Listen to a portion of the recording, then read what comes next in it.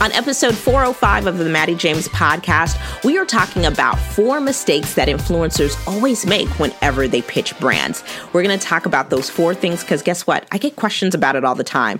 I get questions in my DMs, in my emails. You know, when we were still seeing people in person, you know, over at workshops and conferences, people would ask me about these things all the time. And it was so important to me to dedicate an entire episode to these 4 mistakes.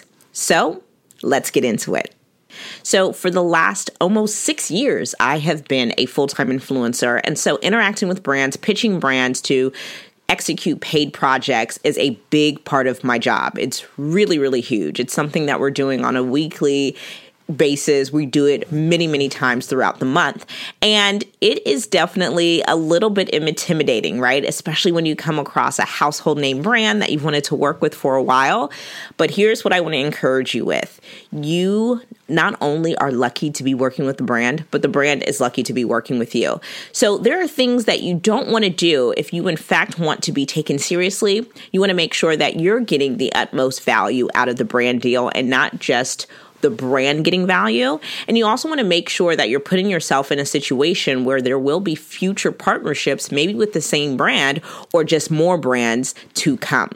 So the first thing you don't want to do is not negotiate, right? This is what people do all the time. You're saying no instead of negotiating. So prime example of this is if you and a brand start, corresponding. Let's say you reached out to the brand. They love your idea. You guys had a really brief, phone call or even video call. They want to work together and they say, hey, our budget is $2,000, but you really wanted $3,500. One of the biggest mistakes that influencers make is that they're like, okay, well, they only have $2,000, so I'm going to go ahead and say no.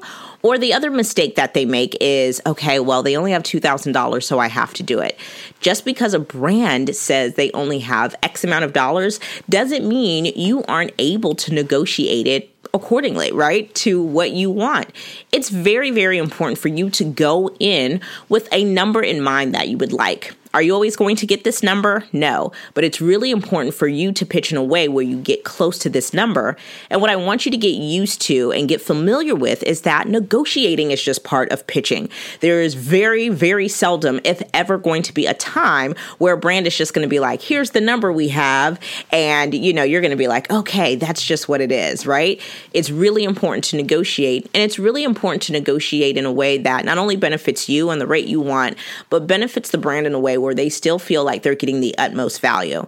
So you don't want to be afraid to negotiate not only the dollar amount, but even whatever the details and the deliverables are within the scope of work. Another mistake that influencers always make when they pitch brands is that they're saying yes before they even know the entire scope of work. I know this from experience. It is always the worst, right? You're excited because the brand said a number. You're like, you know what? This is actually close to, if not the number I wanted. Let's go ahead and get started, right? You maybe get the contract or the agreement. You sign because you're so excited. You didn't read the agreement. You didn't read the details and the specifics of the contract, only to find out later on that you're doing much more work than you originally agreed to, whether it was in a phone call, email correspondence, and all of that. So it is super important. Even to the point of being slightly annoying, to get crystal clear on everything that the brand expects you to do before you go ahead and sign the agreement to execute the deliverables and scope of work of a brand partnership. Trust me, you do not want to do this. One, just because it's important to be clear on what you're doing when it comes to a brand partnership. But the other thing that's really important is to make sure that you don't have any resentment or even any regrets with doing this brand partnership. Yes, it is hard work. It does require you to show up and put forth a really great effort, but you don't want to resent doing this. And so one of the best ways to make sure there's no resentment, there's no ill feelings at the end of a partnership, even if it was hard, is being very clear on the work that you're expected to do in this partnership before you say yes. The third mistake that influencers always seem to make when they are pitching brands, again, I'm speaking from experience, so I know firsthand, is you're not getting a countersigned agreement. We just got done talking about agreements. Guys, when it comes to contracts, agreements, which are the same thing, it's just depending on what term you want to use. But when it comes to that legal document that is signed, not only are you supposed to be signing the document, but it's your responsibility to make sure that the brand or the agency that's representing the brand is signing the contract as well, and you have it on file and on hand for whatever reason, right? Things happen all the time, right?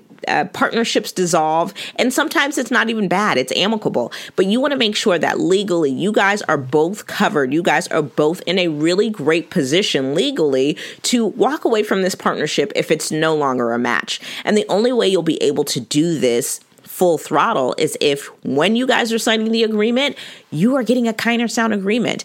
And let me also encourage you with one thing. I do not care how well-known this brand is, I do not start one step of work until I receive that countersign agreement, So whether it takes them, 3 hours or 3 days, sometimes it's taken 3 weeks, but it is so important to me to make sure that if I took the time out to sign an agreement for a brand to make sure that we can fulfill whatever duties necessary for this partnership, that they do the same for me. So do not be afraid to enforce that and say, hey, thanks so much for sending this over. It's signed. Please make sure you send the countersigned copy as soon as possible. The last mistake that influencers tend to make whenever they pitch brands is that instead of pitching a specific idea, you're looking for an opportunity.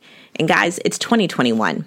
Brands working with influencers is no longer an anomaly. It's no longer this pie in the sky goal, This is something that brands expect to do. They have the budgets allotted. They have teams dedicated to it. And so when you reach out to a brand, you definitely want to make sure you're pitching a specific idea, a relevant idea, a valuable idea. I can't encourage this enough.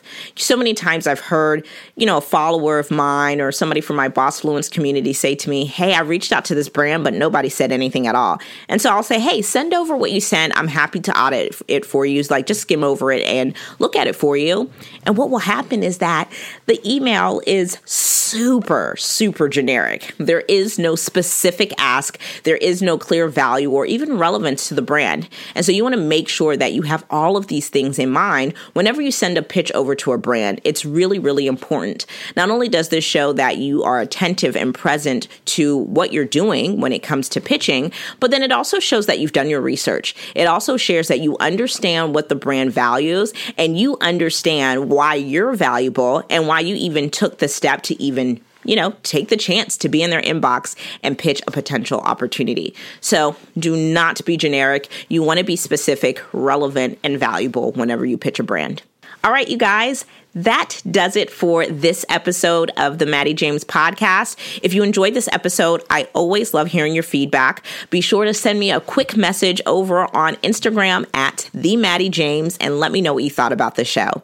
And if you haven't already, make sure you subscribe to the podcast. And if you have an extra 60 seconds, please give this podcast a rating and review over on iTunes. Pitching can be intimidating, but you want to just take your time and be present with it. Take the time out to just kind of look back at your previous pitches, practice pitching, and go ahead and just take that step. Sometimes it is easier said than done, but trust me, when you take that first step, I promise you won't regret it. You'll only get better the more you go along. I'll talk to you guys next time on the next episode of the Maddie James podcast.